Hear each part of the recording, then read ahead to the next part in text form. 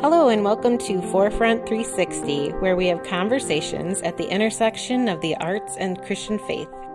My name is Heather Morgino, and today we have the honor of talking to Caroline Jensen, a kindred spirit, friend, and talented photographer and teacher.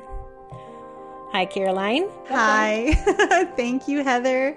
I'm so honored and blessed to be here. This is a subject I'm super passionate about, and I just feel really blessed that you asked me to join you today. And I'm so happy that you're my first interview. Caroline is a photographic artist living on the prairie of southern Minnesota. She is also a Sony artisan of imagery, a passionate educator and writer, and has been featured in numerous publications, including Bella Grace Magazine, Click Magazine, Huffington Post, Sony Alpha Universe, and many more. She is the founder of the Creative Photography Network, a cozy place that was built to engage and encourage other like-minded artists who share a passion for plants, photography, and creative editing. Which I love that network, by the way. I wish I could spend more time on it lately. Life is busy, for sure. It's so busy, yes. I discovered Caroline in 2018 after seeing her listed as a Sony Alpha female. I immediately felt like we were kindred spirits in our photography, and not only that, but we both homeschooled our children and even used the same educational approach, classical method. At that time, I really wanted to grow in my artistic expression, so long story short, I reached out and asked Caroline about mentoring. You were actually in India at that time. And then I went on to take several of her workshops, which were amazing and have added so much to my growth and voice as a photographer. So to start this episode, Forefront has a tradition of doing a lightning round, which I did horrible at, by the way. I can never pick favorite anything. So I'm going to ask you some lighthearted questions, and you respond with the first thing that comes to your mind. Okay. Can do. All right. If you could go anywhere, where would you go? England on a garden tour. Oh, yes. I have the David Austin catalog right over here. Yeah, I very much want to see all of the gardens in bloom. The culture of gardening is so much different over there than it is over here. And that's very specifically what I want to do like today. I love that. Oh, I'll go with you. Let's go together. Coffee or tea? Both. I hate to say it, but I'm a caffeine. I do a lot of herbal tea and then coffee in the morning. So herbal tea in the evening, coffee in the morning. Yep. I'm a coffee person, but I love my tea too. Well, I lived with some people who were Norwegian, and they had coffee 24/7, like coffee at 5 in the morning, coffee at 9 at night, coffee at 10 at night. And I realized that I needed to drink less coffee so I could sleep. I was they were who I room and boarded with in college, and yes, lots and lots of coffee. So I learned that herbal tea in the evening is a good substitute if you want to sleep. Yeah, definitely. Yeah, I used to drink it all through the day too, but after my thyroid stuff went haywire, I couldn't drink it at night.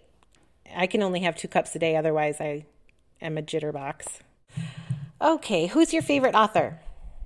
That's actually kind of hard. I mean, I would say that if going back to my childhood, Lucy Maud Lovelace, and which is from the Betsy Tacy series, which is very near home. It's where my mom grew up. My dad lived there. Its family still lives there, but it's based on that area, Mankato, Minnesota. So that is probably my favorite of all time. But I also like Lucy Maud Montgomery, Anna Green Gables, of course, and yeah, I mean, I'm not really much of a fiction reader. I like stories that are based in real locations and kind of nodding to historical things, like the Little House on the Prairie series. Can you tell I've homeschooled a lot? Yeah, as an adult, I read more nonfiction and, Bible study and stuff like that. So because time is limited, I usually don't read a lot of fiction as an adult now. But I, once in a while, I do. That makes sense. Okay, dogs or cats? Cats. which is weird. It's really both, but I love dogs. I get too emotionally invested in dogs. I'm emotionally invested in cats too, but like I lost my Belle last year and I just cannot, I haven't got my brain around being able to get another dog. It was just so hard. And I don't know, maybe it's because I have cats around, so I have pets that are constantly cuddled up to me, but it's just the idea of going through that emotional turmoil again. And I know you understand that. I do. It's like, oh, I'm like praying. I'm like, Jesus, if pets are in heaven, can this one go to my mom for a while? You know, I don't know how that all works, but it's just really like you lose. It's like losing a real friend. So yes, so I'm both. I'm a massive animal lover. Yeah. Aw, yeah. I kind of figured that would be your answer. Yeah. Your favorite color? Green. Garden fairies or gnomes? That's a good one. I think fairies. We have a little fairy garden for my granddaughter. Let's see, poems or novels? Poems. I like something short and sweet that I can put on a picture. Yeah, they do. They're so inspiring. Morning person or night owl? Night owl, much to my dismay. I want to be a morning person. I really, really, really do. Unfortunately, I am hardwired to want to do the most effective work past midnight. So it's something I need to work on. I'm a strategic on purpose morning person, but not by choice. Yeah. Yeah, no, it's never by choice for me either. I've always been a night owl. So for our first question, thank you for the lightning round questions. Those were awesome. I mentioned earlier that we both homeschooled our children and use the same method. Would you like to explain that method a little bit and how you have continued to use some of that approach in your photography and in teaching your workshops? Absolutely. So when I embarked on homeschooling my kids, it was pretty haphazard. We were moving for the military a lot, and I started to voraciously read. And I read a lot of great books on homeschooling, and I kind of veered in on a more historic, classical method. And specifically, Charlotte Mason is a big fan. I'm a huge fan of Charlotte Mason from the mid 19th century to the early 20th century. And I read her volumes. She has thousands of pages of writing on education. Not easy reading. No, it's not. It's not easy reading, but it's really insightful, and I really just connected with the way that she understood children. She took things that kids did naturally that we tend to move away from because of life. Like we veer away from our natural inclinations of being curious, and I just was fascinated with the way that she saw children as people and not just, numbers. And she really catered to the way that they learn, and adults learn that way too.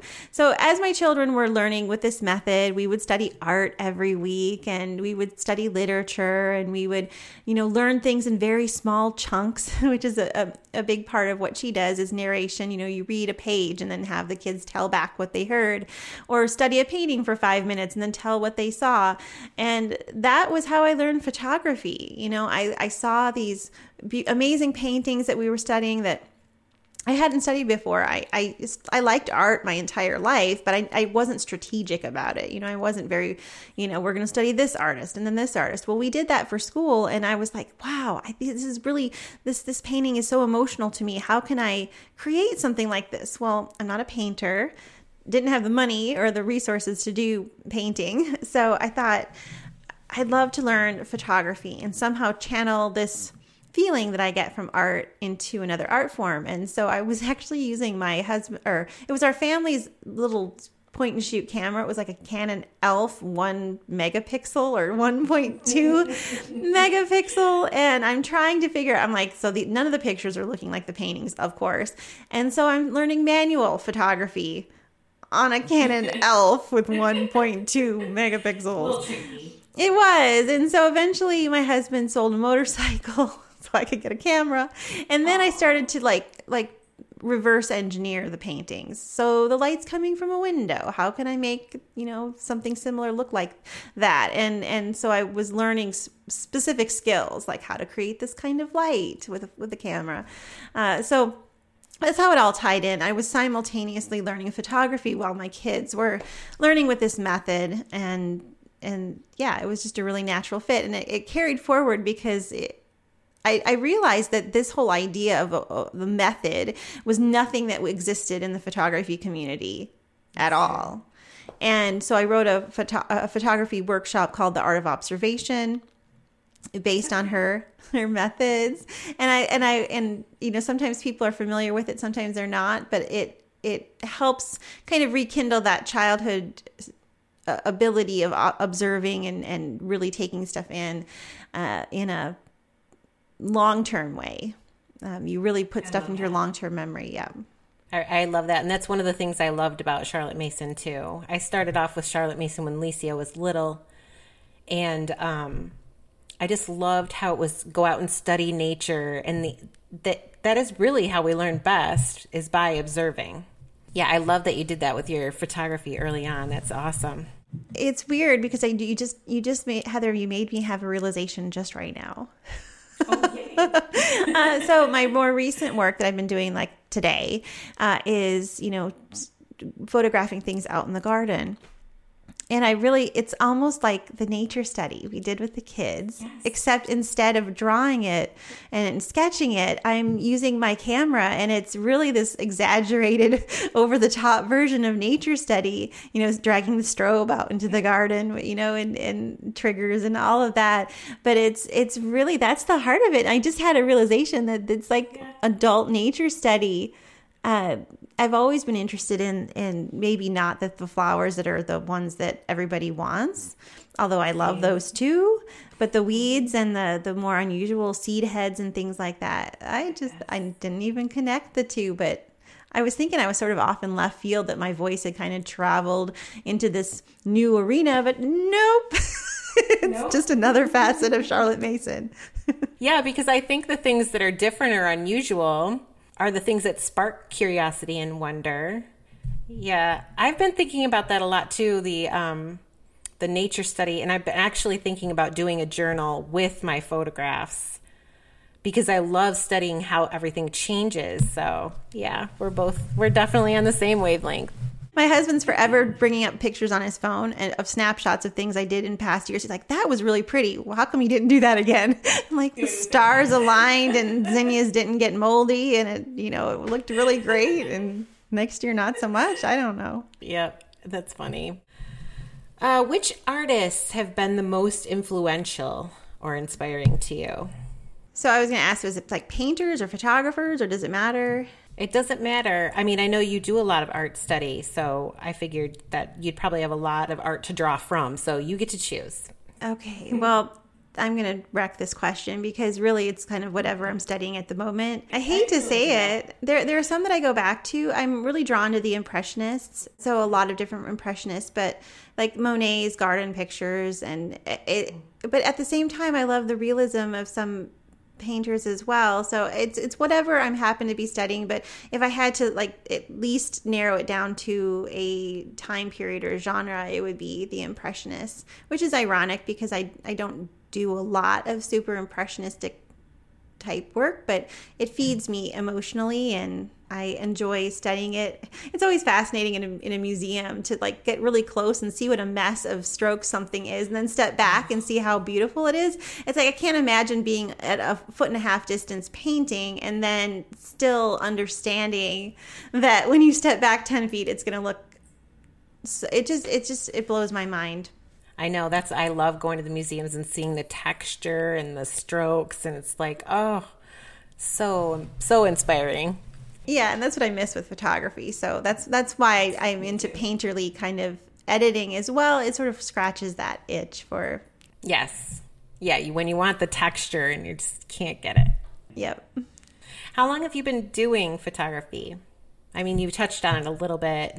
Yeah, it was 2007 when I was really trying to get that little point and shoot camera to do anything. I learned photography in that gap between, film being the only thing and digital being good. There was such a window of craziness between 2002 and 2008 when things were just starting to kind of come into their own, and my pictures were terrible. I mean, prior to that, with the kids, when they were little, all of our pictures are more or less those throwaway film cameras.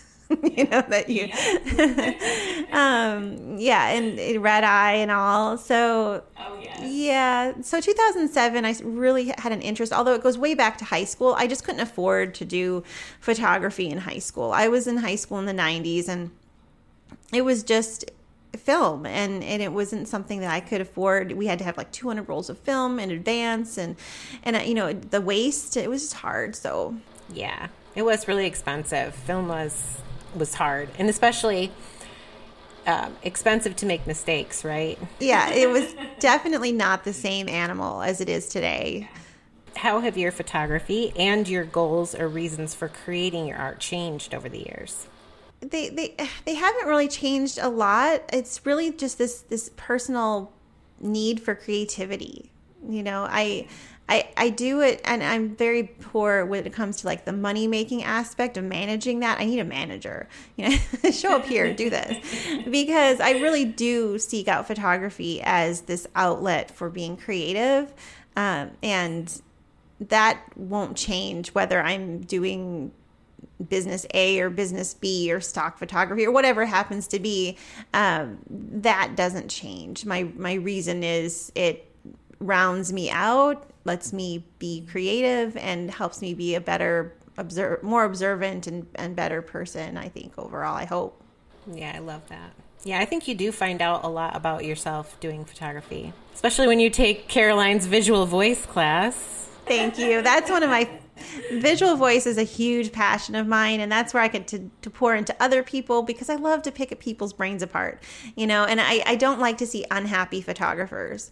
So if I can see somebody and mentor them into a zone where I just feel like they're going to just flourish, that's very rewarding, to see a smile on a photographer's face where they confidently say, nope, I'm not doing that because that's not me. I love that. That's a great class. Anybody who's watching as a photographer should take it. Thank you. Okay, so what's your process? Like, what's your favorite gear? Or I know it's changed a little bit, right? Because I think you've changed your process a bit. So you can talk about any of it that you can talk about that, the changing of it, or whatever you want to talk about in that regard. So my process with photography has definitely changed a lot over the years, but it's very normal for me. I'm an eclectic person. I'm constantly changing and growing. I don't want to do the same thing forever, but there's still things, and that's where voice comes in. You'll find little hallmarks that stay throughout time. However, the way that it's expressed may be completely different. I love dramatic light. That's never changed. I love nature. That's never changed.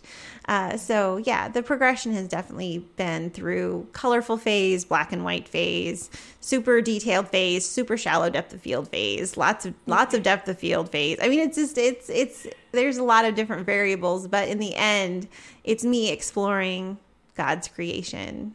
Definitely. So now lately you've been using a lot of studio lighting right in the garden, right in the field. Yeah, it wasn't in my wheelhouse before, because being light and efficient was my priority. I wanted to have very small camera, very small lens, throw it in my bag, be ready all the time. And over time, and I think it's that nature study thing that kind of clicked in my brain, I wanted to not just see half the bug. I wanted to see all of the bug. I wanted to see all of the petals. I wanted to see everything. And that's a new thing for me. I was a big, very shallow depth of field person for a really long time. And it wasn't until I started to use strobes more inside during the winter months, just as something to do, that I started to understand that I actually really appreciated a deeper depth of field if I could manage the background.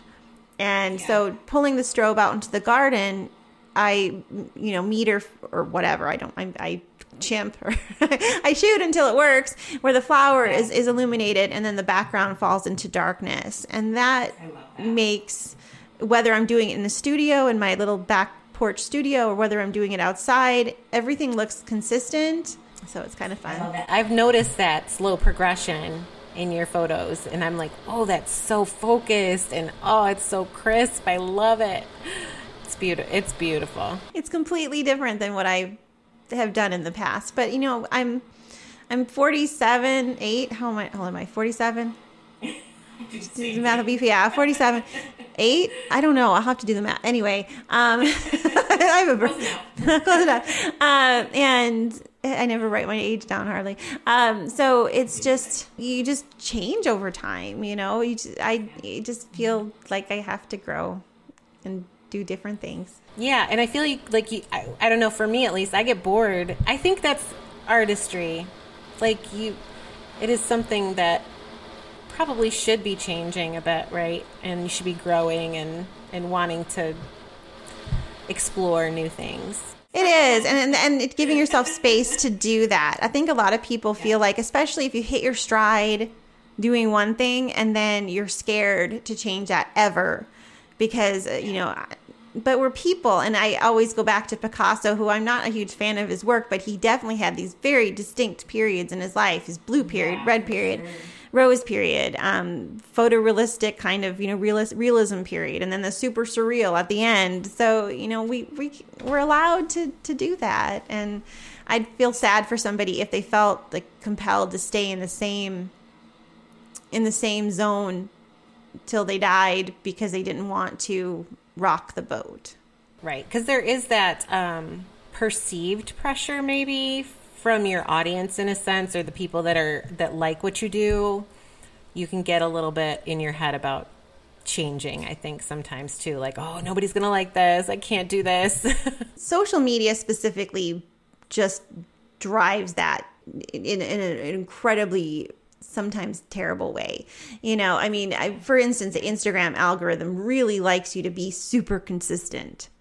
And to the point where it feels super monotonous at times. And that, you know, whether you're going to bow to that algorithm or not is a personal question that you have to kind of balance with. That's a huge bucket. It is, but it is part of the artist's dilemma these days, for sure, because if you want to make money, you need to be consistent and you need to make sure you're showing up in people's feeds. So there is that pressure. It's probably always been there in different ways, but now it's like so many more people, so much more pressure. Yeah. Where are the people going to see my work? You know, Facebook used to be the thing and now Instagram is more the thing, but who knows? I hear more and more people are going to Twitter.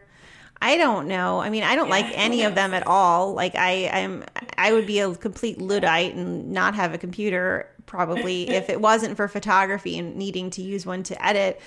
You know, it's like this prison of the mind sometimes. I mean, it can be good, but keeping it in balance. And that's part of what your initial question was, you know, why do I do this? And probably the social media and me crying out to God and saying, how am I supposed to navigate this? Yeah. Because, you know, they always say, you know, pride comes before the fall, and chasing likes is just, it can be this very mental thing. You know, we fall prey to the same things everybody else does. You know, the imposter syndrome, so-and-so is better than me, or so-and-so does, you know, has more likes than I do, or they, you know, it can be such a minefield. So staying connected to God and learning that it's, you know, Instagram is really tiny in the grand scheme of things. Yeah, amen. That's so true. And you've got to do what feels right for you in the moment. It's a great tool, and it's a blessing in certain ways, but it can be a curse if you're succumbing to the pressure of it. And I don't want to diss it completely because I met some amazing people on Instagram that I wouldn't have met otherwise, for sure. So it's just keeping it in balance with the rest of everything. So we both like to create beautiful artistic images.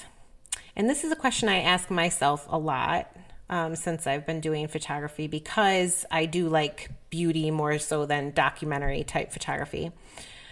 But why should beauty matter to the Christian? Why isn't beauty just vain, or is it vanity? Why is it important to the Christian? I think it's really, really important. God put us in a beautiful world. You know, he if we can go pre-sin, I'm sure it was breathtakingly, amazingly, inconceivably beautiful. And so he put a love of beauty in us, and how we express that and how we interact with that is something that we always have to keep in check. Again, that pride monster can come into, also the feelings of depression and defeat if you're not measuring up in your mind. I mean, the enemy can come at us in a lot of ways, attacking our appreciation of beauty. He kind of messes with any, he takes something that's pure and beautiful and he turns it into disgusting. That's what he does. So I think I sometimes feel like making beautiful things is a form of worship. And some of my favorite painters, in fact, I can't remember her name. I can't remember her. I follow her on Instagram. But she paints as a part of worship. She's listening to worship music. She's singing it. She's painting with both hands at the same time. And she does these marvelous works of art of, Jesus and lambs and, scenarios from the Bible and just beautiful, beautiful stuff. And I feel like that spirit of energy, what we put into it, are we doing this with a worshipful attitude, or are we doing this with a prideful, look at me attitude? And I think that's where, we have to check our spirits and be like, what's the source of this right now? But I think we were intended to worship God through the appreciation of the gifts that he gave us, and he gave us beauty. And I think that's why I like macro so much, because there's so much that we don't see that we can appreciate as photographers. You get in there with a lens and the grass and you're like, oh, wow, look at this. And we would have just walked right by it. So I feel like that in itself is the glory of God is not lacking when you have a camera stuck in some tiny bush or grass, and so it really opens up our door, the door of our mind to appreciate things that we wouldn't otherwise. Yeah, so true. I love that. Next deep one. I sometimes struggle to navigate that line of making art for myself and making art as a gift to others. We hear many artists say that you have to create for yourself first. Do you think that's true? That was a hard question. I think because we're giving some of the real estate of the limited time that we have to creating art, it does have to be a little bit for ourselves. But I think it's the process that's for me. The process of shooting, the process of being in nature, the process of, mentally thinking about how I can show something to its best, side or whatever, flower, you name it. But at the same time, the content driven life where I got to make a picture for next week, or even if you have deadlines, if you're working for an agency or if you're working for other people producing images and there's deadlines, then it becomes very, outside of yourself. And, then you're people pleasing in a lot of ways, which is necessary in some areas. So if I'm making, photographs as gifts, that's a completely different thing. I can enjoy the moment and, cater to somebody else's desires as well. I guess I wanted to clarify, were you talking about making like gifts for other people or for like just consumption by other people? No, I guess I was thinking more just about thinking of our photography as other people consuming it as a gift to them in a sense. Also I do like to create, gifts out of my photography, but I think it was more that bigger question. I feel like it's hard to balance, your own voice versus creating art that pleases other people too. It is really easy to get caught in the trap of trend chasing. And not necessarily trend chasing in the terms of like, teeny boppers or, influencers right. or something like that. I'm talking more about, what are people going to buy? And I think if you're selling your work, then, what do people want to put? And you have to find that balance still. And, people will say, oh, well, if you make the art that's from your heart, the people will come. And that's kind of true and kind of not.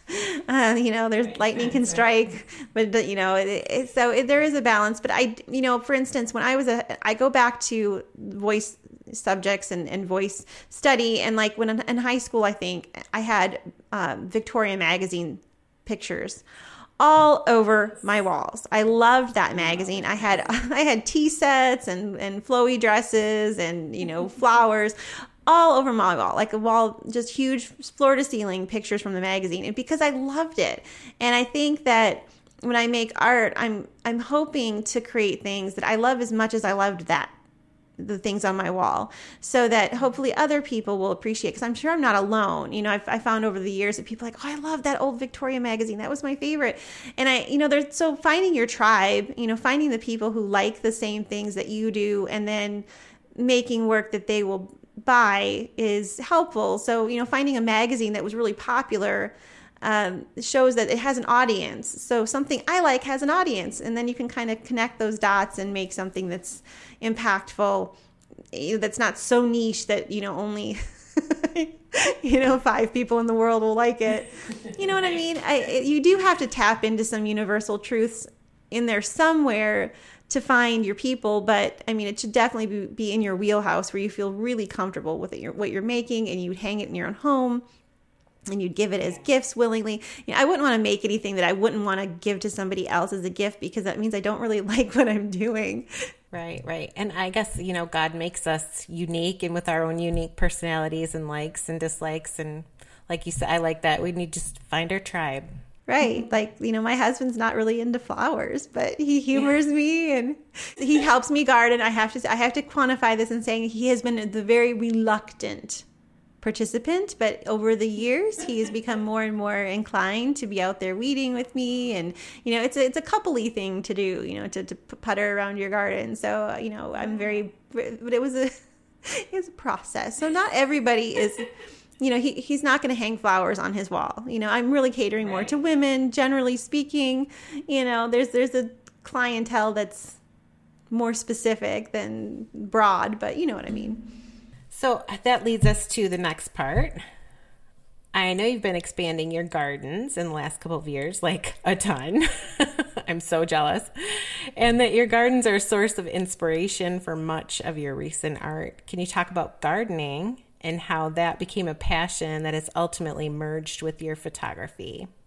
Absolutely. So about 6 years ago, we decided, no, maybe it's 7 now, we decided to take what was farm ground and turn it into conservation prairie. And at that point, my husband was like, do you want extra flowers added into the seed mix? And I was like, yes. Because, of course, because I had been photographing, just whatever happened, weeds, leaves, birds and trees, whatever was available in like a normal neighborhood. And I had this opportunity, so we really jumped in head first. And so we have 80 acres of managed prairie, which is interseeded, but it's a massive job. You have to fight weeds, and you have to sometimes you have to do things, dig up plants, huge swaths just to eliminate an invasive species, and then you have to replant. It can be just very time consuming, but it's a labor of love. And that the knowledge I gained in those years of working with these plants, I started to transfer that into like my home garden. And I just learned to love the nature of petals and leaves, and just observing these little things. I never knew I didn't know anything about it before. And so I was a photographer of nature first, and then I started to backwards engineer how I could make a garden that would be fun to shoot in. And nothing is fast with gardening. Like you plant something this year and then maybe 2 years later it'll be blooming. That's the way it is with peonies. I'm on my third year with peonies and now they're blooming finally. But the first 2 years I do nothing. So it teaches you patience and problem solving and a lot of prayer, like you just get sad, like something gets hailed on or gets there's a lot of faith that goes into planting plants. Like please rain. In a garden setting it's easier, but with 80 acres it's like if it just burns up because you have a drought like we did last year, you're just watching all your stuff die. It's a process. And yeah, I don't think I can put any more flowers in my house. I have 2 greenhouses. And my husband says if I steal any more grass from him, there's going to be consequences. So, he has like this little tiny, like patio-sized thing of grass that's left. Oh, yeah. Well, hey, less to mow, right? Although taking care of 80 acres has got to be a big job, I can imagine. It is. You're out there on a four-wheeler spot treat for, every spring we're out there with four-wheeler spot treating Canadian thistle, which is the invasive poison in my life. So we're trying to kill this one and not kill the echinacea next to it. It's a process. Yeah, definitely. I see it as gardening is a form of visual art too. Because you're choosing what you want where, how you want it to look in the end, although you're always battling to make it actually look like that. Yes. One of my favorite books is The No Maintenance Garden by Roy Diblick. And he is amazing because he teaches you about plants that are pretty hardy and forgiving and not, and it's like a great primer on getting gardening for photography. He doesn't it's not about photography, but he's all about relationships of plants, which make beautiful pictures. If plants go together and like to live together, they probably will look beautiful together photographed. So there's a tip for anybody wanting to get started. Yeah, I'm going to have to go back in the podcast and write it down. Okay, so now we come to our audience questions. I asked on Instagram and the Creative Photography Network for some audience questions. And they're so good. I love these questions. The first one comes from Katrina Steele. She asks, she'd like to know if there are any specific books you've appreciated that deal with the intersection of the arts and faith. Yes, there are two. Both of them are, they're interesting reads. One is called God is at Eye Level, Photography as a Healing Art by Jan Phillips. And I read this book and it really, there were bits of it that just jumped out at me. Neither of the books I'm going to share are just cover to cover, everything I agree with, because when you intersect faith with art, everybody has a philosophy, but there were just gems in there that really jumped out at me. And the God is at Eye Level book really showed me how we can communicate through our images. And so that was a good one. And then another one is called Eyes of the Heart, Photography as a Christian Contemplative Practice. And this one is a little bit different. Again, there were little nuggets that jumped out at me all through it. I'm not exactly sure what her faith is. It's a different kind. I don't know. It's Christian, but it was. I'm not sure if it was I'm not sure. Anyway, but it was. Sure. It was. There were some really interesting, poignant thoughts in there that I gleaned from years ago. I read both of these books probably 2012, so it's been a long time. But I've referred back to them. They're on my Kindle. I'll page through them and they just continually give me little nuggets that I latch onto. That's great. I love that. Definitely going to have to go check both those out. Next we have Pamela I, who asks, how has your faith helped you in starting and planning the direction for your new ventures? Specifically for branching out from using what you've learned to teach others, apart from working for clients.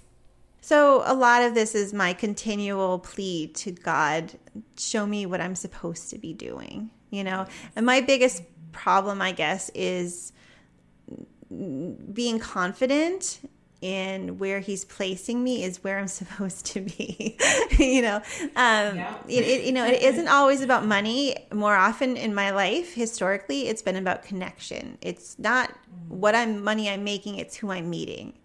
And I think that is something I have to be okay with.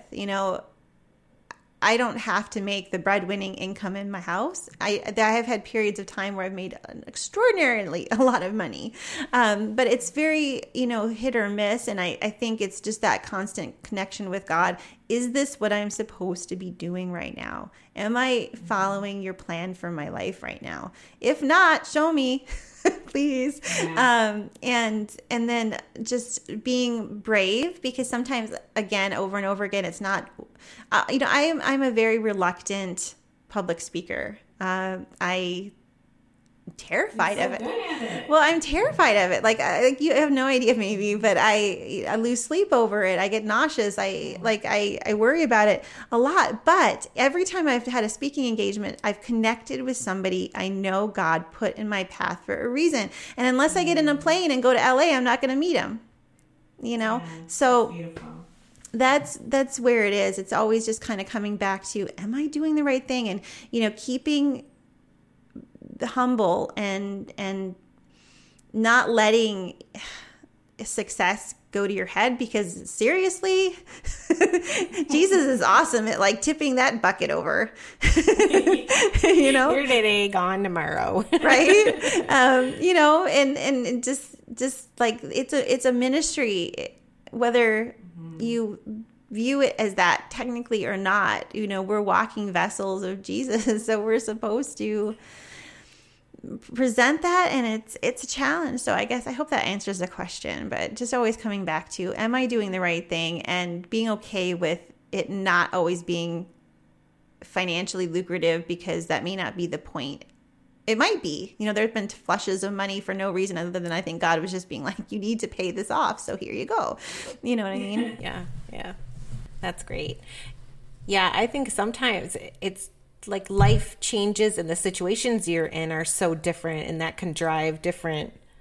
That's how I felt recently. Like, okay, Lord, I'm just going to take one step in front of the other and see where you're leading me in this moment. It's so hard sometimes. Leading is the most important thing. I think whenever I've tried to force something, it's failed. And so I tend to just sort of ride the wave, and not push things, not be super driven, because, I keep busy, but the more I drive toward a goal, unless I'm 100% sure that that's the goal that Jesus has for me, it ends up just dredging up even more trouble. So being patient and waiting, still small voice. So good. Yes. Always backs to that, right? Our last question is from our mutual friend, Heather Wilson. Hi, Heather, if you're listening. Yes. Hi, Heather. I have always wondered how to use photography as a way to share the gospel or glorify God. Do you have any thoughts on that? And I am with Heather on this one. I think about this a lot. Well, I think that, what strikes me is when someone says, you might be the only Jesus that someone ever sees, right? Mm-hmm. And it isn't always about just regurgitating or throwing up the entire gospel on somebody, because they may not be ready for the whole thing. They may not be ready for it all. So just constantly, again, being hooked up to Jesus and constantly repenting for when, like, I get frustrated with Instagram. I get frustrated and I have to repent and say, I'm sorry that something so little is driving me crazy. And, it isn't about likes. It isn't about this. It's about you, Jesus. What am I supposed to be doing? Who am I supposed to be connecting with? And just putting yourself out there. I think when it comes to reaching people for Jesus through photography, they can tell. Even if you're not writing things on your images, Bible passages, even if you're not, speaking in terms of faith all the time, they can sense it on you. Like they just know. And I've had so many people, private message me and say, "Are you a Christian?" Because I feel like you are. And that really warms my heart, because I'm not super, hit people over the head with it, but I'm much better at the kitchen table with somebody, metaphorically speaking. I'd rather call you up on the phone and have a 3-hour conversation with you than hash something out on Facebook, Yeah, sure. So I want to leave the door open for people to be, I want to be approachable, And I think that is probably the gateway, because those relationships or whatever, however Jesus wants you to reach people, he'll let you know, and he'll bring those people to you. And I think it's just being open to it, and then constantly living the repented life, so that the doors don't close. It's really hard in a visually driven industry to not get into depression about comparison, not to get, inflated if you're popular for a minute. There's always that ebb and flow, and to trying to stay below or above it all and focus on the bigger picture because every picture, like Heather's an amazing photographer. You know, she shares her children and she's so talented. And I think that her ministry is just, people are going to connect to you through your pictures. And then however that blossoms after that is in God's hands. But just being submitted to him. Definitely.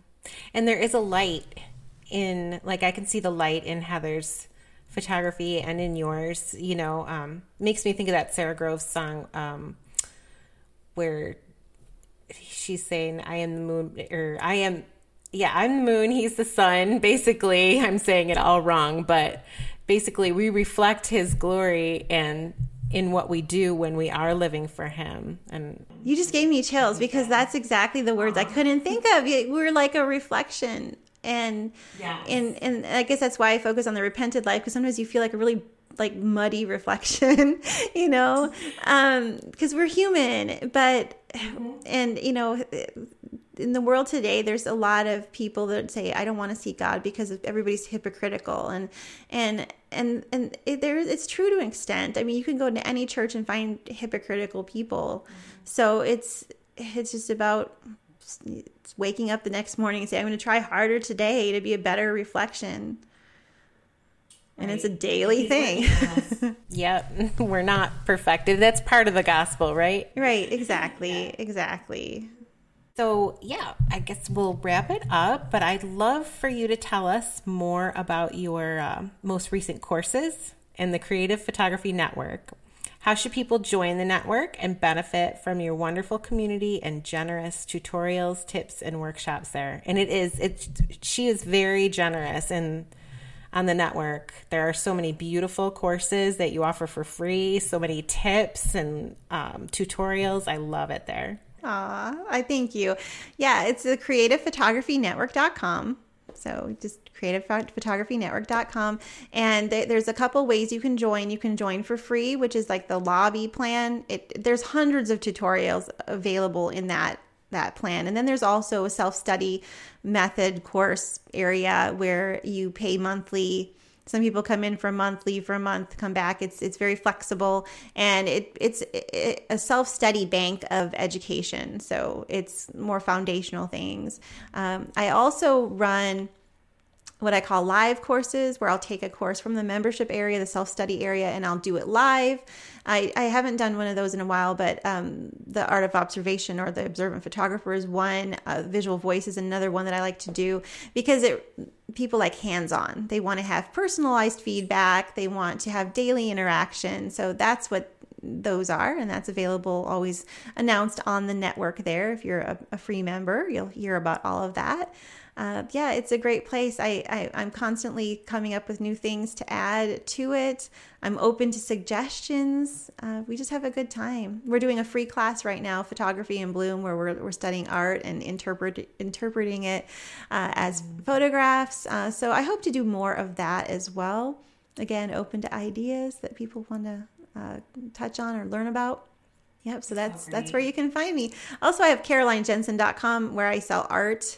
And I also have links to the network there. So either one. Awesome. Yeah, it's a great community there too. Wonderful people in that group. I love it. Yeah. Very normal people, and it's not like there's no algorithm. It's not share every day. I'm cool if you come in like once a month and say, hey, this is what I've been up to. Very relaxed. Yes. Very genuine. Yeah, I love it.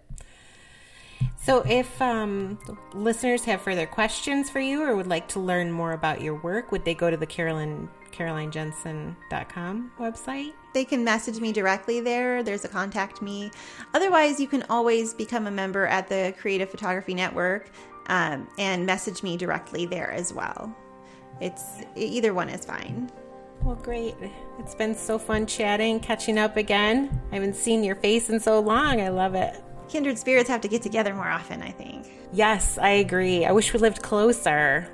We've got to do a shoot at one of the other houses at some point. Yes, that would be amazing. Well, thanks so much for doing this, Caroline. I really appreciate it. It's been great. It has been amazing. Thank you so much for having me. I feel really blessed that I got to hang out with you. And I feel really blessed to hear all your thoughts. This is wonderful. I love it.